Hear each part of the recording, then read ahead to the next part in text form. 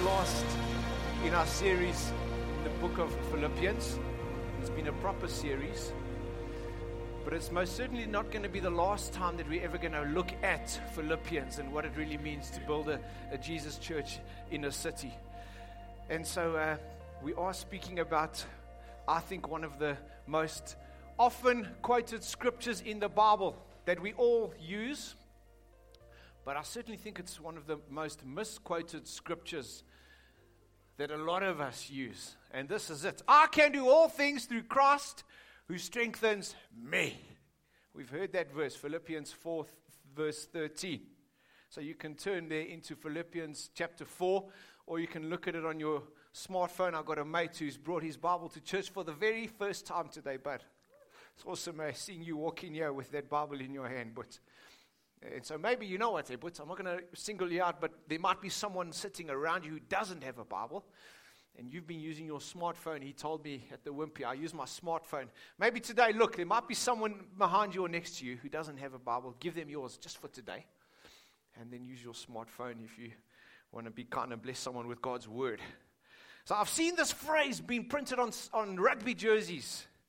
A mate of mine's got it on his son's rugby jersey, and then I've seen it on cycling jerseys on the back of an Oaks back, and then he rides away from me in the dark on North Rand Road because I can do all things through Christ who strengthens me. And so I used that verse this week because last week I made myself vulnerable and I told my mates that I'm a useless cook, and they laughed at me, they teased me. So I said, you know what, I'm going to show these Oaks this week. And so I put on that apron, and I pulled out the pots and the pans in the kitchen, and I took out the packet of pasta, and it was a disaster. Pasta, we got a disaster. I'm useless at cooking. Anyway, we claim these amazing scriptures, like I can do all things through Christ who strengthens me, but we don't know the context. We don't know the background of those verses. And so I want to ask today, that God would show us the context of what this verse really means, that we would understand it today in a school hall. Yeah, I'm going to pick on this big oak here, but I want to ask that you pray, Gerard, that God would open people's hearts today, and that the Holy Spirit would show everyone here in this hall, even a mom standing at the back with a child in her arms, what this verse really means. But pray from your heart, bro.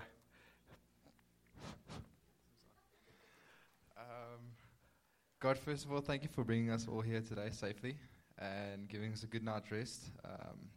I would just say that the biggest thing that stands out in this verse is that the world knocks you on your knees, and if you try to do it all by yourself and you think you're a strong person, you do need Jesus to pull you through and to guide you in the right direction.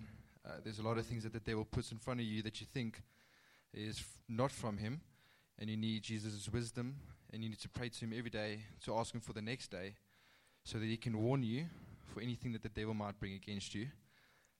And any challenge that you do get, no matter how big or how small, if you always pray through Jesus and you come back through him and use his light and his wisdom, you will always find a way to overcome any challenge, because the devil has been defeated. He knows that, and he's just waiting for his turn for Jesus to come down and put him in his place. And Jesus has bestowed his power that he has the day he walked into hell, took the keys from the devil into us and every one of us so that we can use it against the devil. So through Christ, you can do anything, and you must just remember that you're on the winning side. Amen. That's beautiful, bro. Yeah, thank you for that, Gerard. You're incredible. But so let's look at Philippians chapter 4 and verse 1 as we look at this verse together. Have you got it in your Bibles, friends? It's not on the screen. Sorry for you. Sorry, not sorry if you don't have it with you. Please bring your Bible, because you've got to look at it from God's word. Verse 1, it says, "Therefore, my brothers and sisters, you whom I love and long for," this is Paul speaking to us, "my joy and crown," look at that, "stand firm in the Lord in this way, dear friends." So this verse, this text in Philippians, friends, is talking about us standing firm. And the best way of picturing that is having somebody stand behind you, standing firm, making sure that you stand firm. The theologians say that when you read that word stand firm, you need to understand that it's talking about everything that's written before those words stand firm and everything after those words stand firm.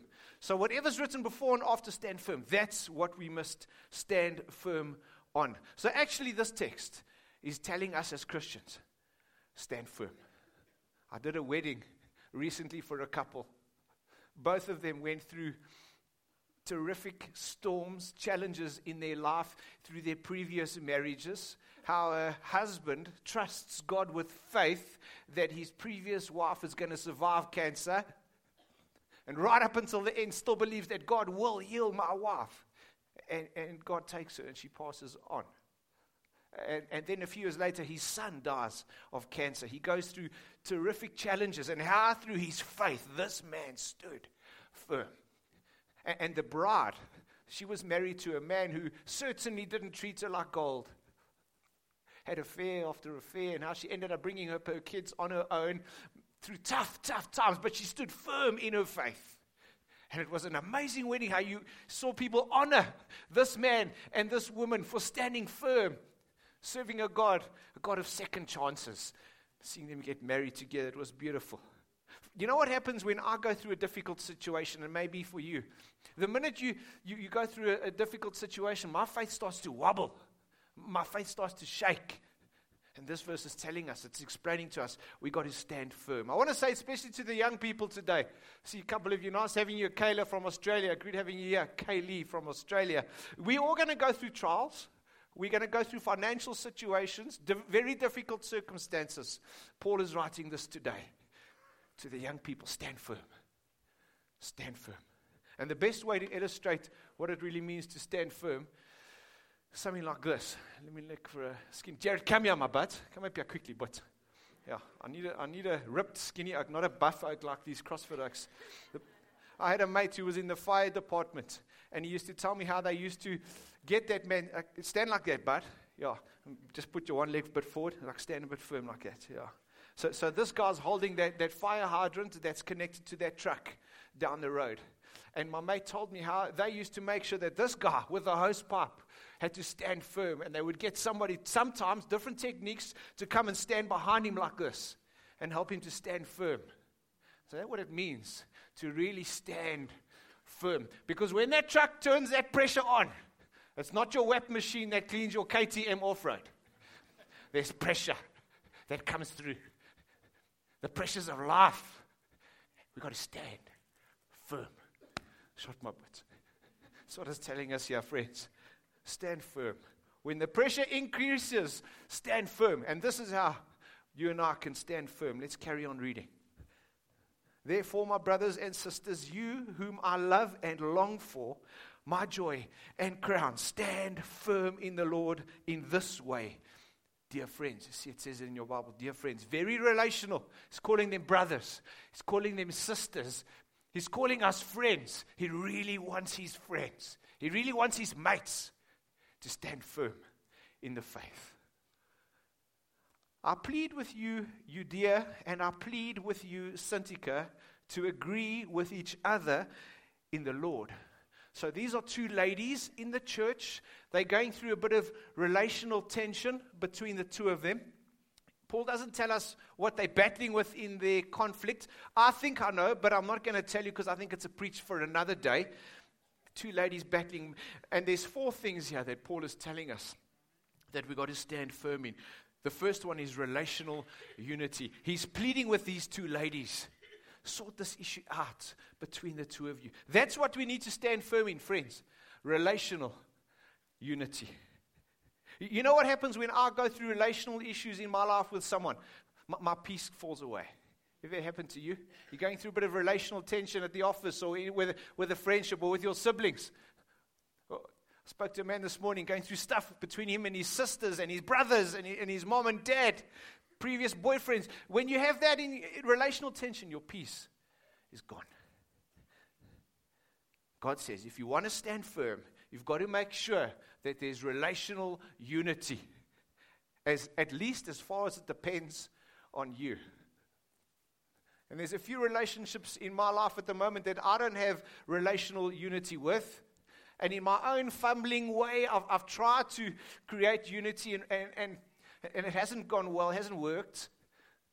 As far as possible, live at peace with all men. So it's not this perfect world where we live at peace with everyone, but as far as it depends on us, we do what we can to have peace with men. That's number one, relational unity. Stand firm in that, friends. Number two, the second area that we need to stand firm in is prayer. Have a look what it says in verse 6. It says, do not be anxious about anything, but in every situation, by prayer and petition with thanksgiving, present your requests to God. Watch this. And the peace of God, which transcends all human understanding, will guard your heart and your mind in the knowledge and the love of Christ. So that picture there is when you pray, it's like Jesus coming and standing in front of you and guarding you so that nothing can come against you. Nothing can come in front of you. Nothing can get to you. So my heart, what's your heart? My heart's my feelings. My feelings are the things that make me anxious. My mind, my thoughts make me anxious. My feelings and my thoughts are the two things that betray me. And maybe you're here today, and your heart, your feelings, your thoughts, your mind has led you astray. I want to challenge you here today. Come back. Come back to Jesus, stand firm. Come back today and stand firm. And ask Jesus to help him guard your heart, guard your mind. This scripture is saying Jesus comes in front of me. Instead of me fighting the battles on my own, trying to guard my heart, trying to guard my mind, he comes and stands in front of me. Paul says, in this way, my dear brothers, by praying, you will stand firm. So when the pressure comes into that hose pipe, and it almost takes Jared off his feet, he stands firm through prayer. Number three, the third area that we need to stand firm in, friends, if we look at this text, is the area of our thought life. It says, whatever is pure, whatever is noble, whatever is excellent, whatever is true, stand firm. Have a look there, verse 8. Finally, brothers, whatever is true. Say true. You know how many of our false thoughts, friends, come and cause us to lose the peace of God in our lives? You know those thoughts, eh? When something wakes you up at 2 in the morning, and it's the rats, or it's the dog next door, and then you lie there. And then those thoughts start coming. Thoughts that take away my peace in my heart. And those thoughts that make us wobble. The Bible says if they're not true, don't think about them. Whatever is pure, whatever is noble, whatever is true, think about those thoughts. And so our thought lives, one of the greatest areas that make us lose our standing, make us shake.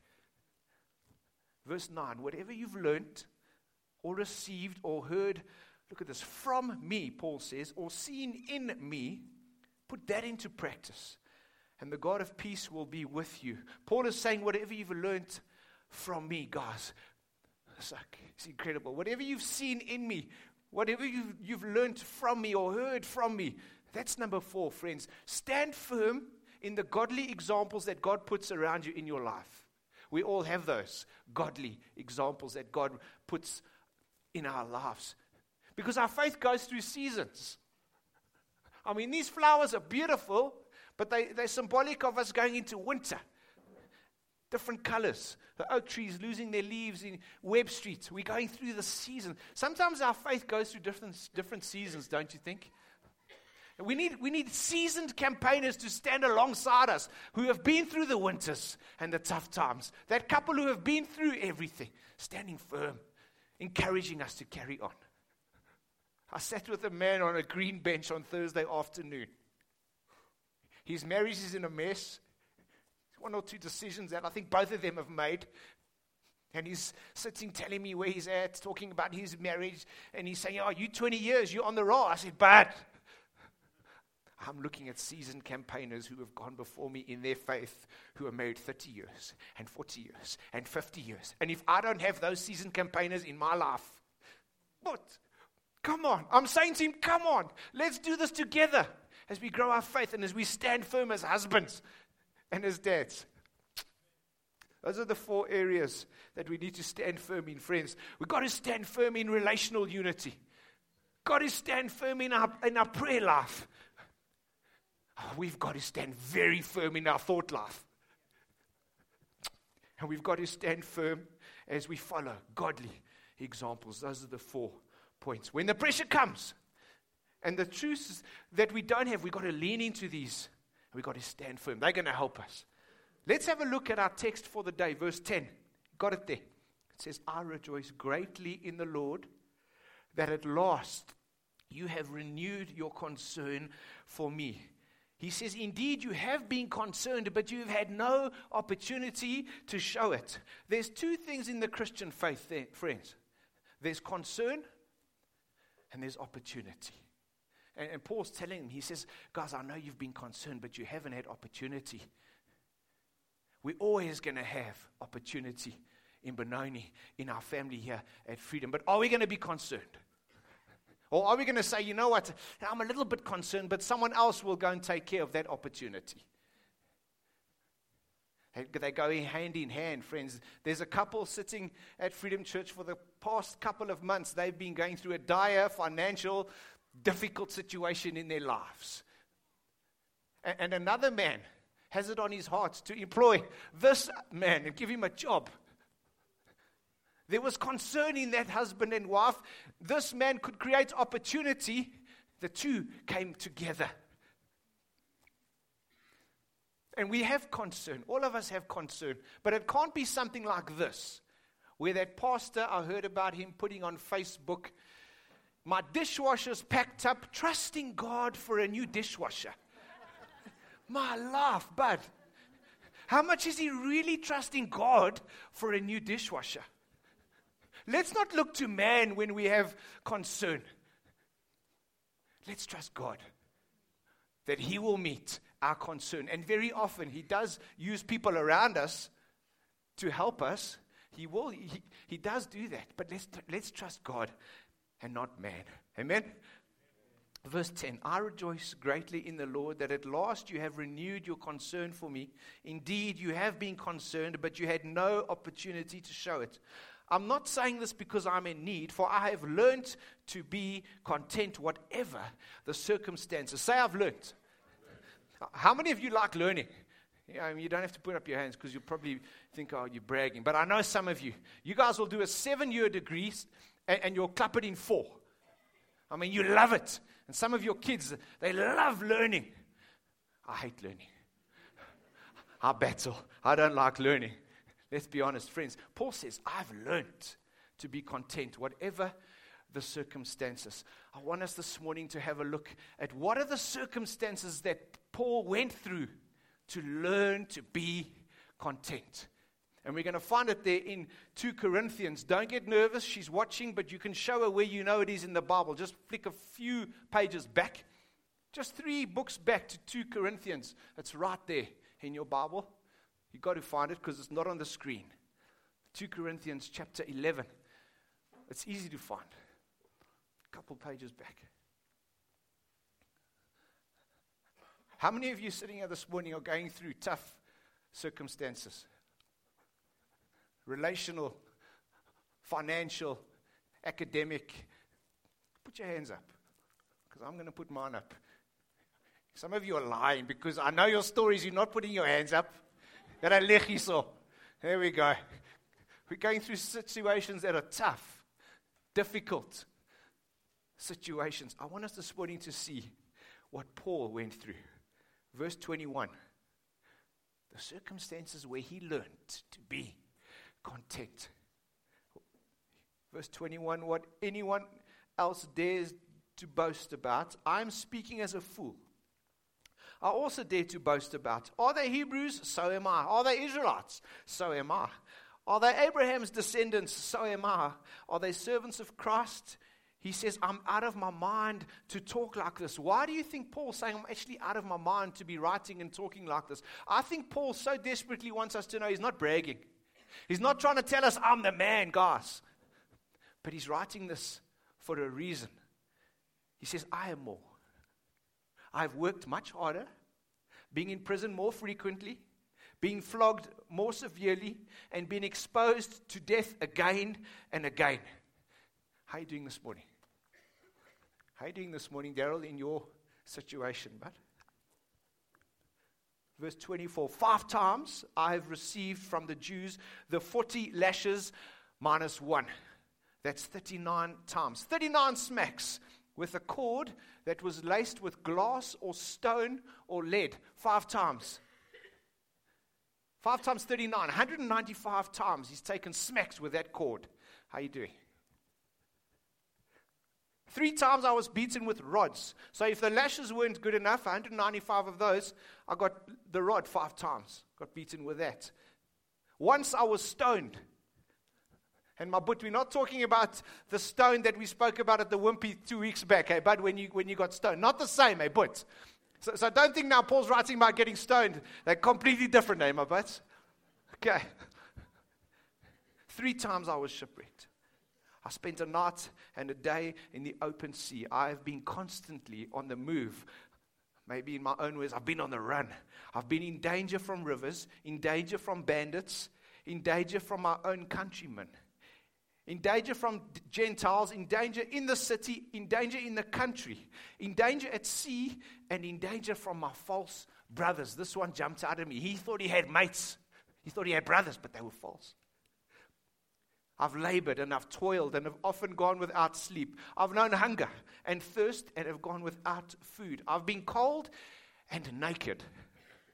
Besides everything else, I face daily the pressures of my concern for all of the churches. You see, friends, sometimes I think that you and I are actually babies. I think we are. And God wants to mature us.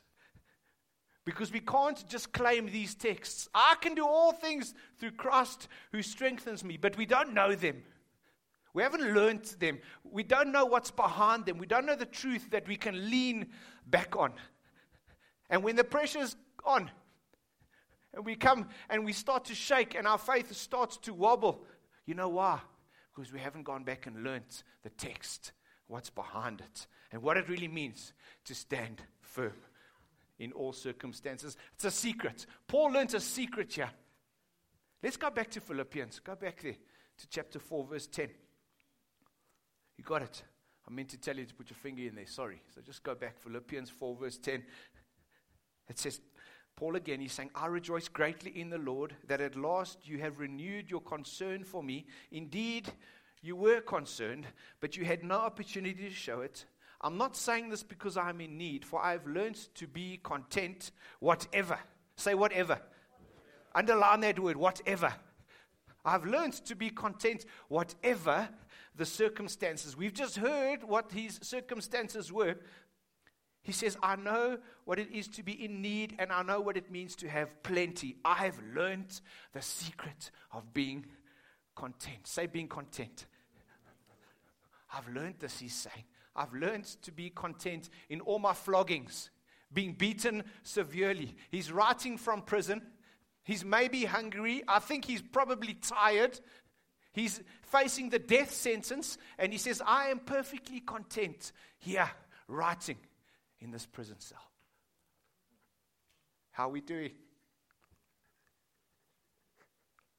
You know why? Because I face some little trials and challenges, and my faith starts to wobble. The smallest trial. I can do everything through him. Say through him. Through him who gives me strength. There's 4 simple points that I want us to take and study this week. A mate of mine said, where do I start reading the Bible? Just go home tomorrow. Just take these 4 points and study them. Monday and Tuesday, just one a day. Or one every 2 days. 4 very simple points. Number 1, contentment is learned. We learn contentment. Contentment is learned. And we learn contentment through the tests, the Zimmermans, through the tests that we go through. And often we lose our contentment because we live in a world that is constantly saying, compare yourself to others. That's the problem. We're comparing ourselves to others. See that beautiful girl there? Her name's Tracy. I won't embarrass her, but she's sitting there. I think people compare themselves to her. Because she's a successful career woman at Kenya Airlines. and she's just been able to go to New York, and she's been able to go and visit Rockefeller and skate there on the ice rink. They went up Empire State Building, which I don't know, I would have gone up Rockefeller rather. You know what they say about that man, John D. Rockefeller, 1929, he builds this building. He's one of the richest men in America. The stock exchange crumbles. He says, I'll build it myself with my own finance. They say to him, Mr. Rockefeller, how much money is enough? How much money is enough, Mr. Rockefeller? And his answer was, just a little bit more. Just a little bit more. You and I live in a world that says just a little bit more. You know what the theologians say? Might be on the board for us. There's a condition in the human heart that says, if I can dream of a better life but know that I will never get there, discontent will constantly be the rule of my home. It's quite deep. I had to put it on the board to understand it properly. Get it? If there's a condition in your heart that says, you know what, I'm dreaming of this world, I want that, I want this, but I know that I'll never get it, I'm going to become discontented. Well, you know what, friends, we're living in a world, in a city, in Gauteng, we're constantly comparing house, car, finance, retirement, wives, athletic bodies. We're constantly comparing. And we've got to realize, where does contentment come from? Contentment doesn't come from external viewing. Being content comes from being internally looking at Jesus. Then you and I will be content. I want to say that again. Contentment comes from looking from within at Jesus. And I want to say to the young people especially, you'll learn this lesson. Some of us will take 7 years to learn it. Others of us will smash it in 4 years, but we've got to learn this lesson of what it really means to be content. Because, Kaylee, when you go back to Australia, there's a world out there that's very discontented. There's moaning, there's groaning, there's complaining, and they need to look at people who are content, looking from within at Jesus, not looking externally. We've got to stop this discontentment in its tracks, friends, and say, wherever, whenever, in any circumstance, I am content because I have learnt. And if we're going to want to change our city for Jesus and be a Jesus church in Benoni, in every and any and whatever circumstance, we've got to learn to be content. That's number one. The second thing that we see from this text, friends, it's not based on circumstances. You see there, he said, I'm content in all circumstances, whether in need or well-fed. And one of the greatest things we see in Benoni are people who've got serious abundance, and their circumstances are fantastic, but they're not happy. What does it mean to be content? Being content is when I have an inner peace despite my circumstances and what I don't have. And contentment can only come from an inner peace, friends, knowing that Jesus knows my needs. He knows my needs, and He knows where I'm at right now in my life. Saw a man showed me his golf clubs yesterday. Mizuno, I think they're probably quite good. Now I'm going to hit that ball hard, bud. And my mates, they're like, wow, these clubs are amazing. And men chase golf clubs, better golf clubs, so they can hit further, spend more time on the golf course. Trying to change your circumstances, trying to change things will never make you content. And you're sitting there saying, stop lecturing me, Daryl. Stop lecturing the golfers. Okay, I won't. I'll talk about the mountain bikers and the cyclists. I'll talk about myself. Man, that helmet looks much better. And those shoes, I tell you what, they're going to be a lot more comfier. And if I get those wheels, I'm going to be a lot faster. I'm probably one of the most discontented people around. I'm always wanting things different, better, but faster. I want worship a certain way. And that 8 o'clock prayer meeting outside, I want it that way. No, Daryl, just stand firm. Just stand firm and find the peace of God in Jesus. Stand firm. Find peace in your heart from Jesus, Daryl. See, friends, we cannot be dreaming of a better materialistic world. We've got to find contentment in Jesus. We're not going to find it in stuff around us. Contentment's got nothing to do with our circumstances. And so if you're sitting here today, you're under immense pressure, that hose pipe, the pressure's massive, maybe you're angry with God. Paul says to you, I've known what it's like to have nothing. I've been shipwrecked. I've been beaten. I've been put into jail. I've got no food. I'm hungry. I've been in the sea. And he says, I am perfectly content. It's very challenging, eh? Number 3, the third thing is that it's a secret. He says, I have learned the secret of being content. Where do you learn secrets? Bad secrets grow in the dark. Where do you learn good secrets? What's the opposite of dark? Come on, work with me here. Light. Who's the light? Jesus. We learn this secret in Jesus. We don't learn secrets in public places. I don't walk in, seeing my mate's car parked outside Piazza on a Friday night and say to them in the middle of the restaurant, hey guys, how's it? I want to tell you a secret. You don't do that. You learn secrets in secret places where you whisper things to people. Paul says, this is a secret. I've learned this secret. You can't make public declarations outside and put it on rugby jerseys. I can do all things through Christ who strengthens me. But you haven't learned the secret. Got to learn the secret. And I've been challenged this week. I've been very challenged this week because I sit with people on a green bench and I tell him stories from the Bible about men who stood firm. Have you learned the secret, Daryl? I quote scripture to someone over the phone when I pray for them. Have I learned the secret, Daryl? Learn the secret in the secret place, Daryl. Remember we spoke about how God calls us. Speak louder, God. Come closer. Speak louder, Lord. I cannot hear you. Come closer. What's that, God? I'm busy. I'm trying to sort my marriage out and my finance. Come closer. Why, God?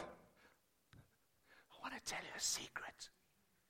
You can do all things through Christ who strengthens you.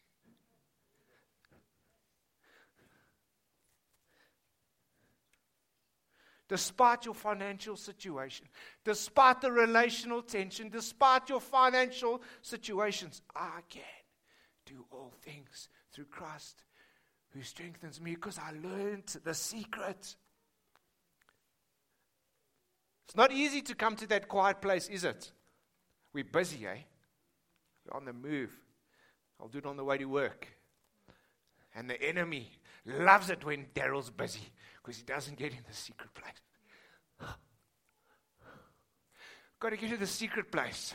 Learn the secret of what it means to be victorious and able to do anything and go through anything that comes our way. Number 4, and we finish with this one, friends. It's all about Jesus. It's all linked to Jesus. He says there, I can do all things through Jesus who gives me strength. Through Jesus who gives me strength. In John 15 it says, Jesus is the vine, I am the branches, the Father is the gardener. My Father in heaven comes and he cuts the branches. Without him, I can do nothing. And we've got people making incredible declarations of texts from the Bible without understanding what it means. That without him, I can do nothing. And so Paul said, through him, I can go through jail. Through him, I can face my false brothers. Through him, I can face that financial situation. Through him, I can take the lashes. And friends, I know many of you are sitting here in difficult situations. I know that. And you're saying, Daryl, you don't know my story. Okay, maybe I don't. But I do know this. That Paul went through very, very, very difficult situations and circumstances. And he wants to share a secret with us today. That in Christ, you can do all things through him who gives you strength. Joseph and David, two incredible men, both found themselves in very difficult sexual situations. One man stood firm. The other man buckled. That phone's ringing to somebody. This week you're going to be faced with difficult situations. Someone may phone you. Someone may WhatsApp you a photo or a link to a site. We're going to be faced with very difficult situations. And when the pressure mounts and you feel like you're going to be ripped off your feet because of that pressure, stand firm. You've got to know that you are leaning on a text that does say, I can do all things through Christ, but we've got to stand firm. Stand very firm, Freedom Church, in the name of Jesus. Let's build a Jesus church together so that our city, a city that's named full of sorrow, can become a joyful city. Let's learn to be content despite our circumstances in the secret place with Jesus so that our city can be changed from sorrow to joy. In Jesus' name, amen.